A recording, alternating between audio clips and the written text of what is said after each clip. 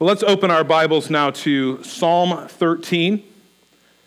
It is our normal practice to preach through books of the Bible. We just finished 100 sermons through Romans. And we will be, when I get back from vacation, we will be going through the book of Esther. And if all you know of the book of Esther comes from Christian movies, it will be an eye-opener for you. The king is not Prince Charming, and Esther is not the sweet, pure, innocent, godly woman, at least at the beginning of the story, that she has been portrayed to be so often. And so it's one of my favorite books in all the Bible. Look forward to working our way through that. But for this little 2-week interim between finishing Romans and my leaving for vacation at the end of this coming week, we are looking at the issues of anxiety and depression. Last week we heard from our Lord Jesus saying, "Do not be anxious." This week we will turn our attention to the topic of depression, and it surprises none of you that our title comes from the Pilgrim's Progress, I'm sure, because I love Pilgrim's Progress, and I say inflammatory things about Pilgrim's Progress, like you won't go to heaven if you haven't read it and such things. And so if you have your Bibles open to Psalm 13, let's stand together in honor of the word of the Lord as we hear the very words of God. To the choir master, a psalm of David. How long, O Lord, will you forget me forever? How long will you hide your face from me? How long must I take counsel in my soul and have sorrow in my heart all the day? How long shall my enemy be exalted over me? Consider and answer me, O Lord my God.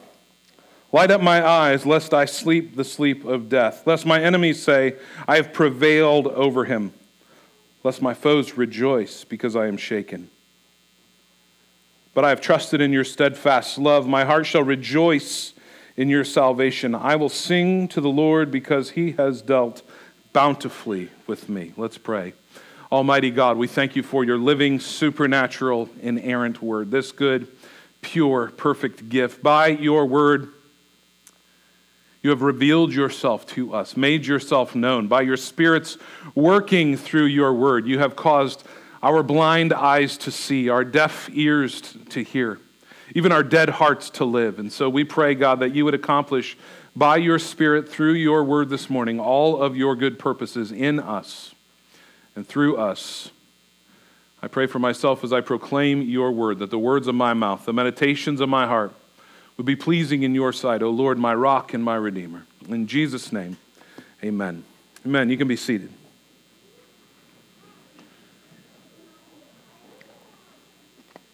Well, Pilgrim's Progress, of course, is John Bunyan's brilliant and amazing biblical allegory. He wrote it and published it at least in 1678. Wrote it from prison. He was in prison for preaching the gospel when he wrote this book. And our main character in the book is a man named Pilgrim, whose name quickly becomes Christian. After he believes the gospel, this main character leaves his city, the city of destruction, which is doomed, and he sets out for the celestial city of God. And soon on his trip, he is joined by 2 men from the nearby area, one named Obstinate, the other named Pliable. Obstinate, true to his name, abandons them fairly quickly in the journey. And so it's Christian and Pliable who are sort of soldiering on, and the 2 men encounter a pit of mud, like quicksand. Here's what Bunyan writes. As they drew near to a very miry slough. It is slough, Peggy, by the way. Sometimes you only know a word because you've read the book and you've never heard it said, and then you say it wrong, and Peggy, because she loves you and cares about you, says, that's not how that word's said. The slough that was in the midst of the plain, they being heedless, did both fall suddenly into the bog. The name of the slough was Despond, or Despair. Kids, if you've watched the animated movie, it's the Swamp of Despondency. Here, therefore, they wallow for a time, being grievously covered with dirt. And Christian, because of the burden that was on his back, this burden that he carried that represented his sin, Christian, because of the burden that was on his back, began to sink in the mire. Well, Pliable is able to get himself out of this quicksand-like swamp, but he is angry. He's so angry, in fact, that he doesn't help Christian get out at all.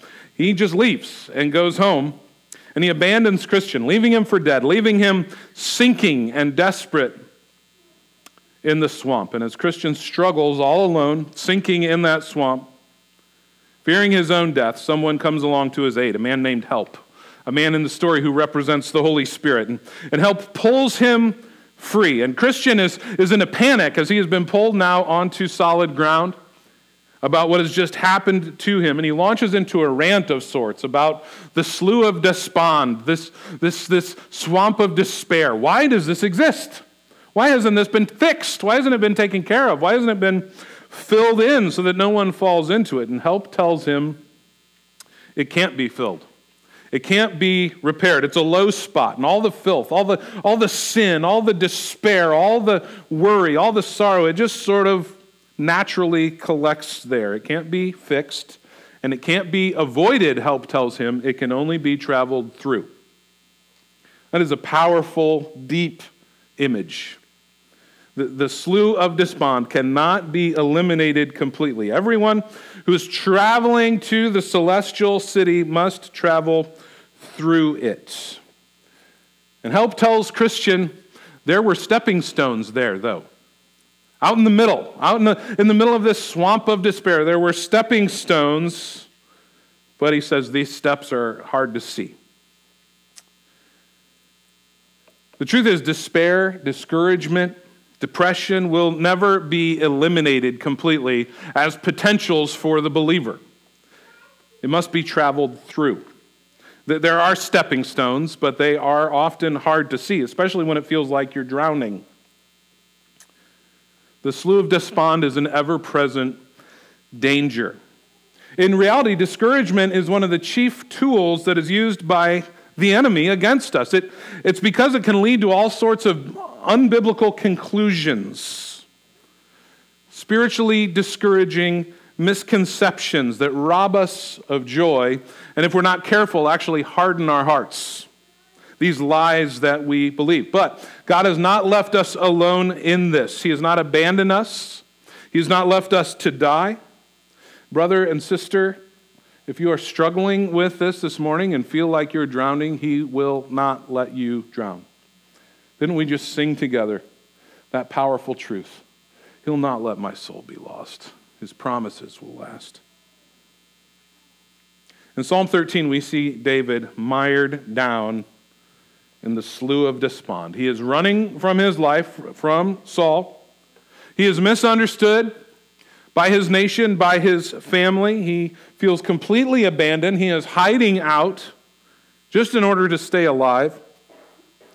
And he expresses early in this psalm the same feelings, the same lying conclusions that many of us are tempted to believe when we find ourselves sinking in the swamp of depression. Instead of seeing things rightly, as he flounders and sinks, instead of seeing the stepping stones that God has provided, we get mired down. We begin to sink. So we just look at what it is that David says. What are the lying conclusions he's come to about God as we begin this? First is this. Lying conclusion number one is, I've been forgotten by God. It says in verse 1, how long, O Lord, will you forget me forever? Some of us know what that feels like. You feel like you've been forgotten by God. There are so many important things going on in the world. Surely God has forgotten about little me. Insignificant, meaningless me. Now, of course, none of us actually thinks we're insignificant. We are the bright, shining sun in the center of our own universe. That's why we see this hard-hearted accusation of God here. Are you going to forget me forever? Because obviously you should not. Obviously I am not one who should be forgotten, but isn't that how it feels? when you're underwater, when you're sinking in the swamp of despair, when you're fighting for your life, when you're afraid, when you're confused, when you're hurting, it feels like you've been abandoned, and it feels like that abandonment is going to be forever. It feels like it's been going on for a lifetime, and there's no end in sight. I remember a trip we took years and years ago. Hannah was a 4-year-old. She was nice back then. We were at I don't know why, Hannah. I don't know why I have to take shots at you. We were at a water park with a very large wave pool, and she was standing right next to me in the wave pool. And the wave pool you walked into it, and then it opened up, and the walls went around like that. And in an instant, when the wave machine started, this giant thing that creates these big waves in this pool, the undertow sucked her underwater and sucked her around the corner. And she is away from me by quite a distance, underwater, and I can't even see her because she's been sucked around the corner of the wall. The desperation of that moment, trying to get to her when I'm in waist-high water, trying to get around to that corner as fast as I can, it felt like forever to get there. It was really just a handful of seconds, and I, like a hero, rescued her. And she still owes me. But when we feel that desperation, when we feel that fear and that discouragement, it feels like for a brief period of time can seem like an eternity to us. David here is chest deep in the mire of despair. He feels like he's sinking further and further, and he's reached the conclusion that God has forgotten about him. Maybe you know what that feels like. Maybe you believed that same lie. Second line conclusion is, not only has God forgotten me, God has intentionally abandoned me. He goes on, how long will you hide your face from me? Now, it's one thing to be forgotten. That's bad enough. We had a family in our church growing up who had a lot of kids, and no matter what the event was, they always left at least one of them behind when they went home. We'd have to track them down and get their kid back to them. Being forgotten feels bad enough, but it's a whole other thing to be purposefully abandoned, to be intentionally ignored, to be avoided, to be rejected. And that's the conclusion David has reached here in verse 1. Just as Christian was abandoned in that sinking swamp by Pliable in Pilgrim's Progress, just as he was intentionally left alone to sink and likely die, David cries out to God, how long will you hide your face from me? In other words, I know you're there. I know you can see me. I know you can hear me. Are you really going to just hide yourself from me and watch while I sink? How long are you going to let me keep sinking? He feels intentionally abandoned by God. Line conclusion number 3. God's wisdom is no longer even available to me. God's help is not there for me. In verse 2, he says, how long must I take counsel in my soul and have sorrow in my heart all the day? How long shall my enemy exalt over me? In other words, David's saying, things in my life have gone from bad to worse. My whole existence is sorrow. Somehow, though, I look around at the people who hate me, at the wicked, and they seem to be doing just fine. They seem to be prospering while my life is a mess. And by the way, my life's a mess because of what you called me to do. How long are you going to hide yourself from me? I have to take counsel in myself now. I've got no idea how to fix it. I am left all alone. There are no answers. And David said, how long must I take counsel in my own soul? James Montgomery Boyce in his commentary says he's using a Hebrew idiom, which means to plan for yourself, to adjust for yourself. There's a sense in which David has come to the conclusion, my life isn't going the way I want it to. I'm sinking. And so if there's anything good at all that's going to come my way, if there's any way out of this situation, I'm going to have to make it happen all by myself. It's all on me. That's a very dangerous place to be as a Christian. There's Nothing more dangerous in our discouragement, in our depression, than coming to the conclusion that we are really all alone. That whatever it is that you're facing, that you're all alone in it. That there's no help for you, that you have to figure it out all by yourself, that it's going to come down ultimately to your own power, your own goodness, your own wisdom, your own strength. The Slough of Despond, like that wave pool so many years ago, has a powerful undertow. And it pulls you deeper and deeper and deeper and makes you believe lie after lie after lie. All you can hear while that undertow has you and is pulling you under, while that weight is pushing you lower and lower as if you are in quicksand, all you can hear the whole time you're fighting for your life is, that's right, even God doesn't care about you. You're alone. You're going to have to figure this out all by yourself because absolutely no one is coming to your rescue. God's wisdom, God's counsel, God's rescue are reserved for more worthy people than you. You do not deserve it. You are all alone. William Carey, the father of modern missions in the 18th century, who the Lord used powerfully in India for decades, wrote these words in his journal during a particularly difficult bout with discouragement and despair. And we see this of some of the great heroes of the faith as we look back through church history, who some of the men used most mightily by God were some of the most broken men who dealt with despair and anxiety and pain. William Carey is one of these men. He writes this: "I'm defective in all my duties. In prayer I wander and am too formal. I soon tire. Devotion languishes, and I do not walk with God." Do you ever feel that way? When I come to prayer, it all feels manufactured. My mind wanders, or I'm trying so hard that I'm just being formal and it feels cold. And, well, William Carey felt like you. In another journal entry, he writes, "I have reason to lament over the barrenness of my soul. I am sometimes much discouraged, for I am so dead. How can I expect to be of any use among the lost?" Another time he wrote, "My soul is a jungle when it ought to be a garden. I can scarcely tell if I have the grace of God or not. I am perhaps the most inconsistent, cold creature that ever possessed the grace of Christ.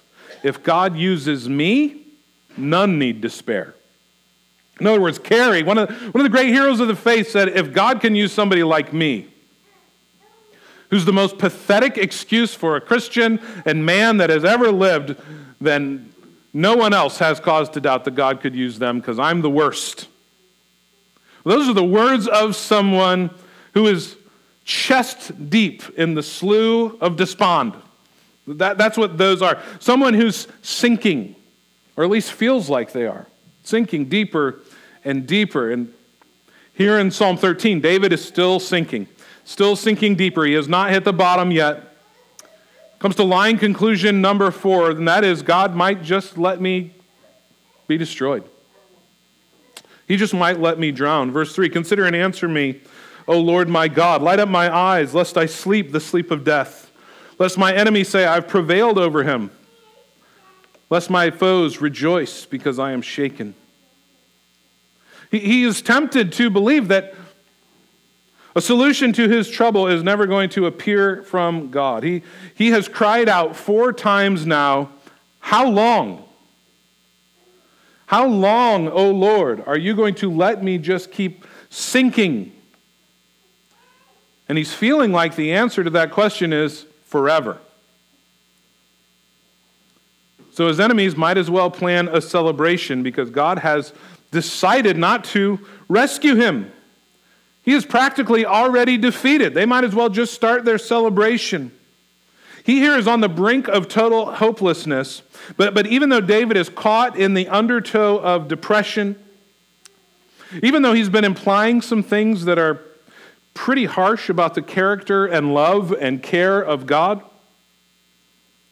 At the same time, we're seeing hints in him of his ultimate trust in God. He says here in verse 3, "Consider and answer me, O Lord my God."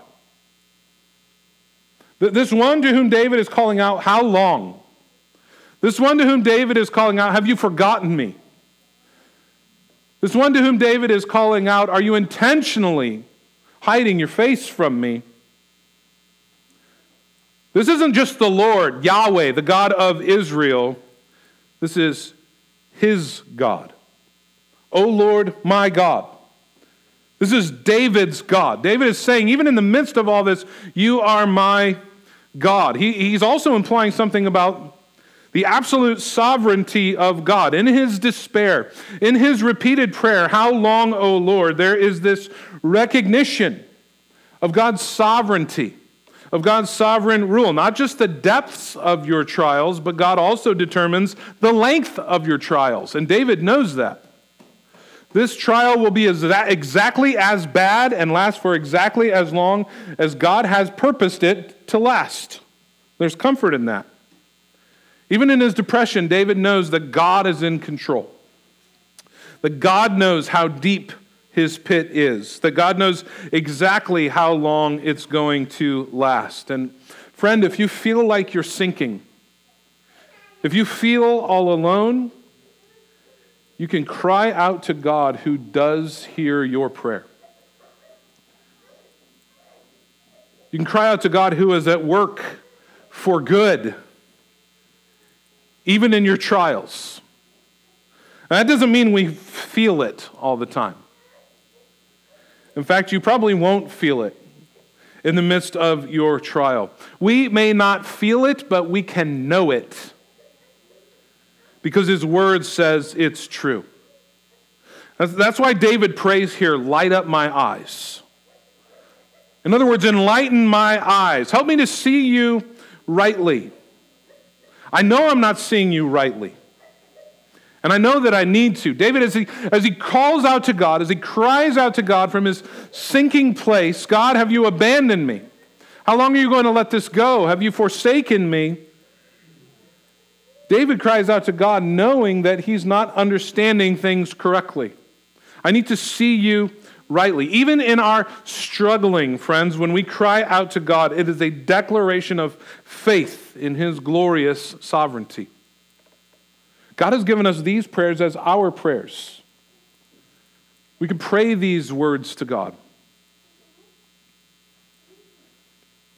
Here, though, before we see David make the full turn, before we see him begin to climb out of the miry pit of despair he has sunk into, I want to draw our attention briefly to one more hero of the faith who found himself sinking in the swamp of despair.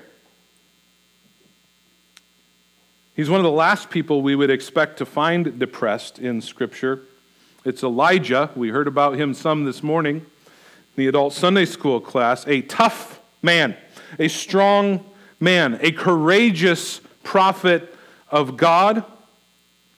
We see with Elijah his signature moment in 1 Kings 18. He stands alone against 450 prophets of Baal, and Elijah challenges them to battle on Mount Carmel. One man against 450 men on Mount Carmel in battle. And here's the weapons they each get. We each get an altar, and we each get a bull. The rules of war were this: only your God can light this fire. Only your God can light the fire of this sacrifice. Whose God would send fire from heaven? And that will prove who the real God is. Elijah on the one side, 450 prophets of Baal on the other side. Whosever God acts in this moment as we stand right here, that's who's God. The prophets of Baal get to fire the first shot in the battle from morning through afternoon. They call on their god Baal. They pray and they dance and they yell and they scream and they cut themselves. And nothing happens. No fire falls from heaven. There's just a dead bull on an altar of stone. Elijah mocks them. I love the language of 1 Kings 18, while they limped around their altar. It's this picture of these pathetic false prophets and their pathetic God. Elijah says, cry aloud, for he is a God. Either he's musing or he's relieving himself, or he's on a journey. Perhaps he's asleep and must be awakened. And then Elijah calls the people to himself. He has his altar and his sacrifice doused with 12 large barrels of water just for good measure. And he prays a simple prayer, and what happens? Well, we all know what happens. Fireball from heaven comes and explodes onto this altar, consuming not only the bull, not only the wool, but burning up all of the stones of the altar as well, even the dirt that surrounded it.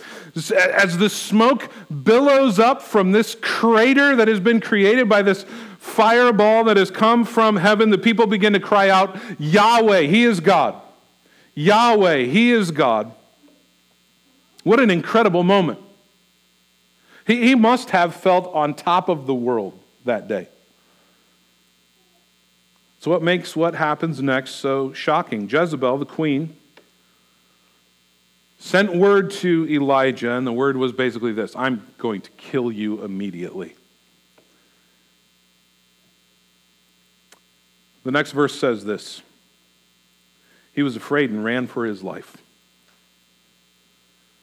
It says, then he asked that he might die, saying, it is enough now, O Lord, take away my life, for I am no better than my fathers. Chapter 19, verse 14, he says, I have been very jealous for the Lord, the God of hosts. For the people of Israel have forsaken your covenant, thrown down your altars, and killed your prophets with the sword. And I, even I only, am left, and they seek to take my life away. Well, doesn't that sound like David? The predicament David is in. God, it's because of what you called me to do. It's because of my faithfulness that I find myself in this situation. And now here I am all alone. In one day, Elijah went from a man of astounding, mind-blowing courage, standing against the king, standing against his wicked queen, standing face to face against 450 prophets of Baal, facing down these pagan prophets, facing down the entire nation. And in one day he goes from that man to a man who is running for his life and begging God to kill him. The ground on Mount Carmel is still smoldering. The ground on Mount Carmel is still wet with the blood of the prophets of Baal who Elijah has defeated, but Elijah has lost all hope in God. He was neck deep in the swamp of despair and felt like he was drowning. Those who struggle with depression know there's not a whole lot of difference. There's not a whole lot of distance in space between Mount Carmel and the Slough of Despond. Between our mountaintop moment and the pit. That trip is a short one. It can often be a very quick one. For Elijah, it happened in one night. In a matter of hours. Sometimes in a matter of minutes, we are able to make the trip from the mountaintop to the pit. We don't have time to get into it, but despite how Elijah felt, God had not actually abandoned him. God was at work. God was even at work for Elijah's good. God graciously intervened for Elijah. He reminded him he was not alone. He reminded him that he was with him, but not only is God with him, God said, I have 7,000 who have not bowed the knee to Baal. Most importantly, God reminded Elijah of his sovereign power, of his good purposes. He lifted Elijah up. He set him back on his feet. He led him out of the Slough of Despond. And now back in Psalm 13, David is beginning to recover his spiritual footing as well. If you remember, We said that in John Bunyan's allegory that there were steps through the Slough of Despond, but it's just that they're very difficult to see. Well, David begins to find and take those steps, and he reveals to us some of those stepping stones that brought him out of despair. And friends, they will help us as well. Stepping stone number 1, remember God's steadfast love. Look what he says in verse 5, I have trusted in your steadfast love. Here's this glorious word. He goes from saying, lest my enemies rejoice because I am shaken. And what's the first word in verse 5? It's one of the best words in all the Bible. But, as Martin Lloyd-Jones says, praise God for all the buts in the Bible.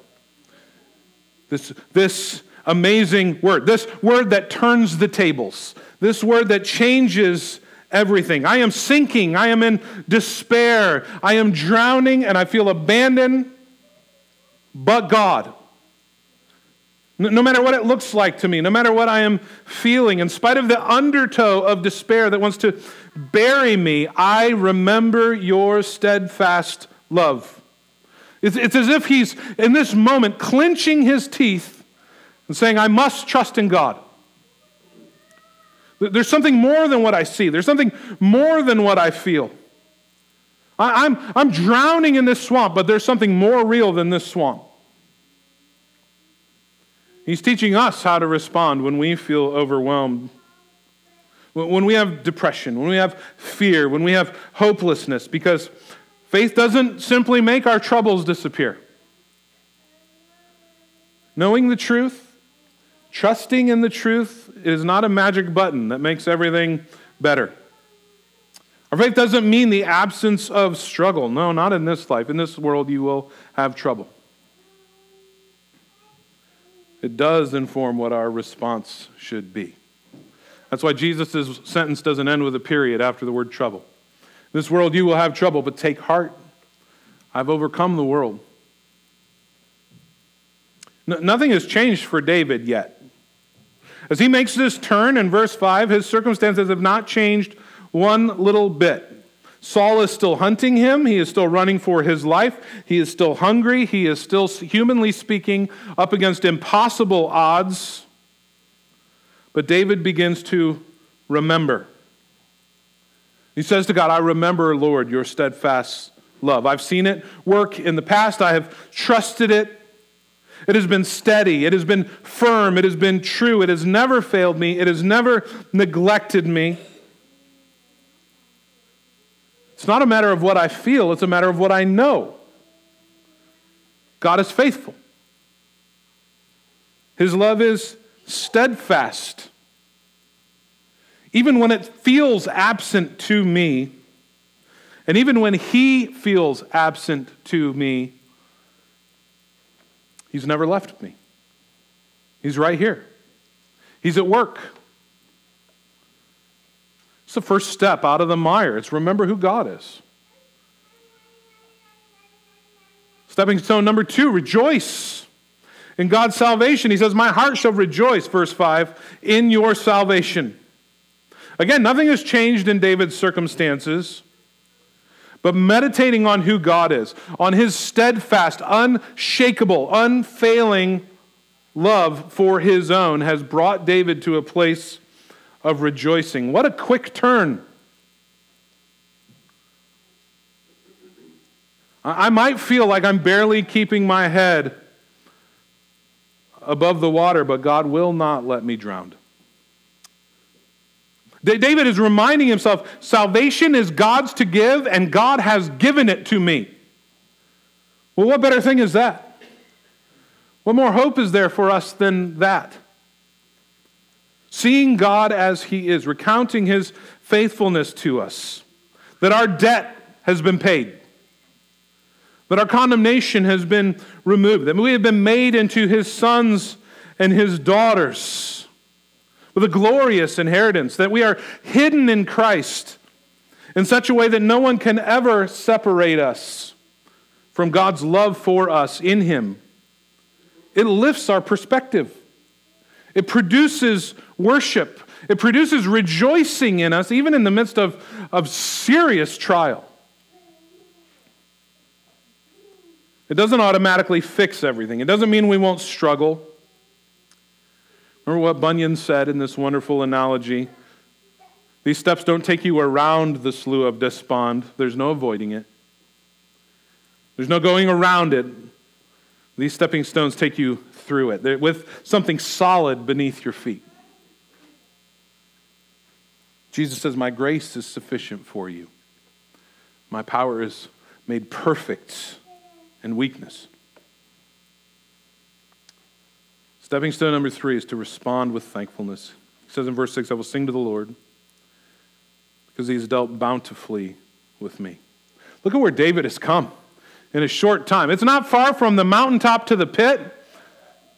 It's not far from the pit to the mountaintop. That's the reality.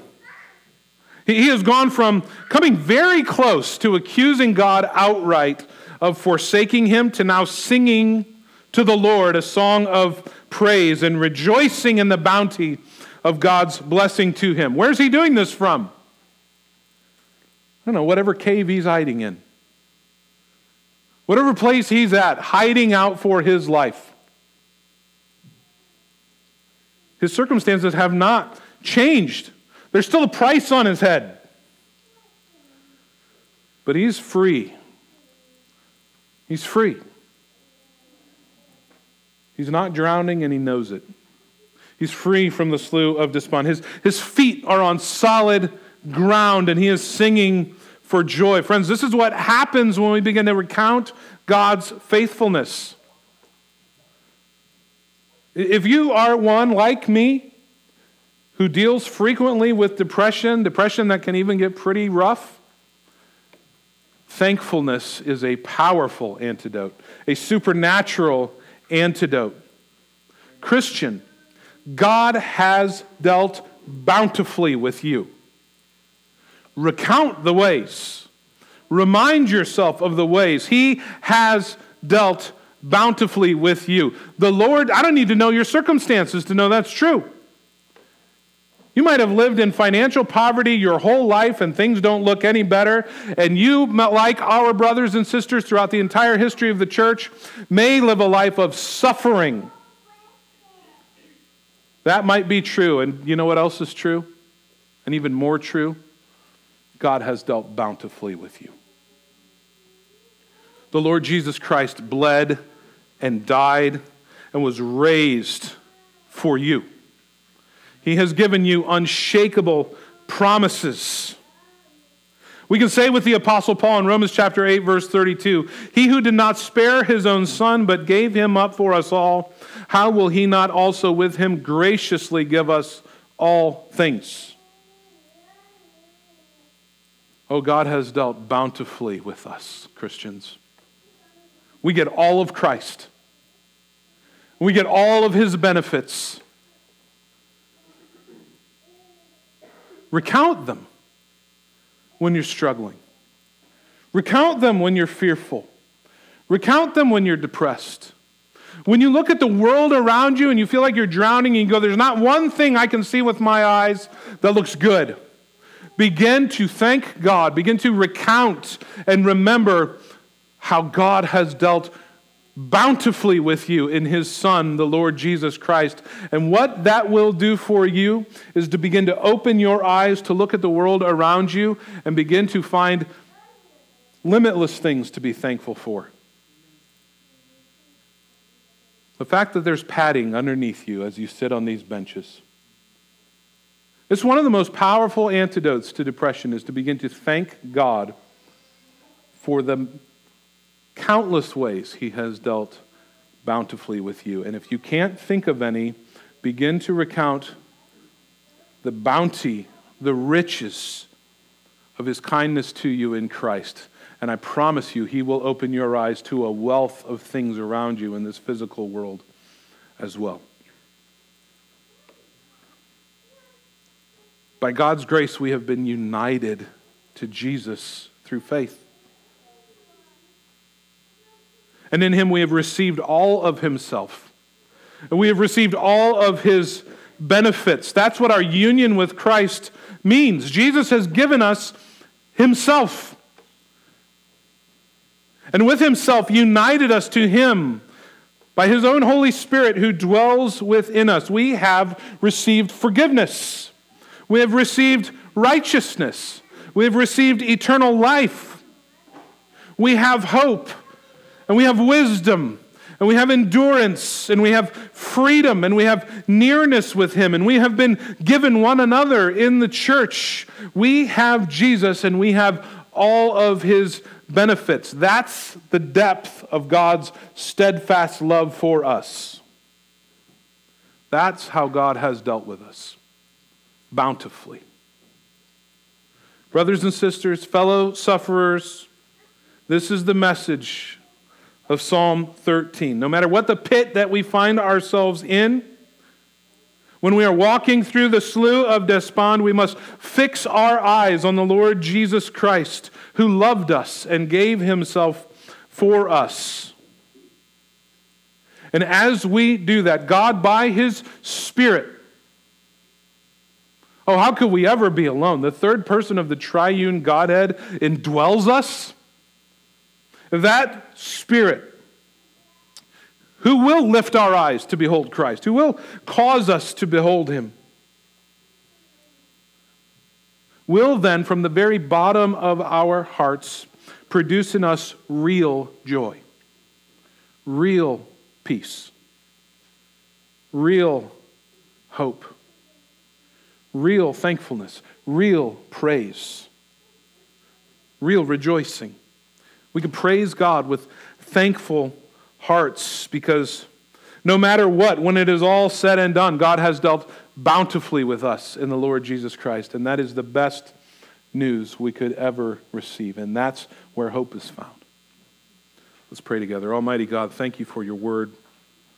Lord, you have dealt bountifully with us in the Lord Jesus Christ. Lord, even as we heard in the words in our Old Testament reading this morning from Psalm 119, that, Lord, if we are afflicted, it's for our good. If we're afflicted, it's that we might know you more.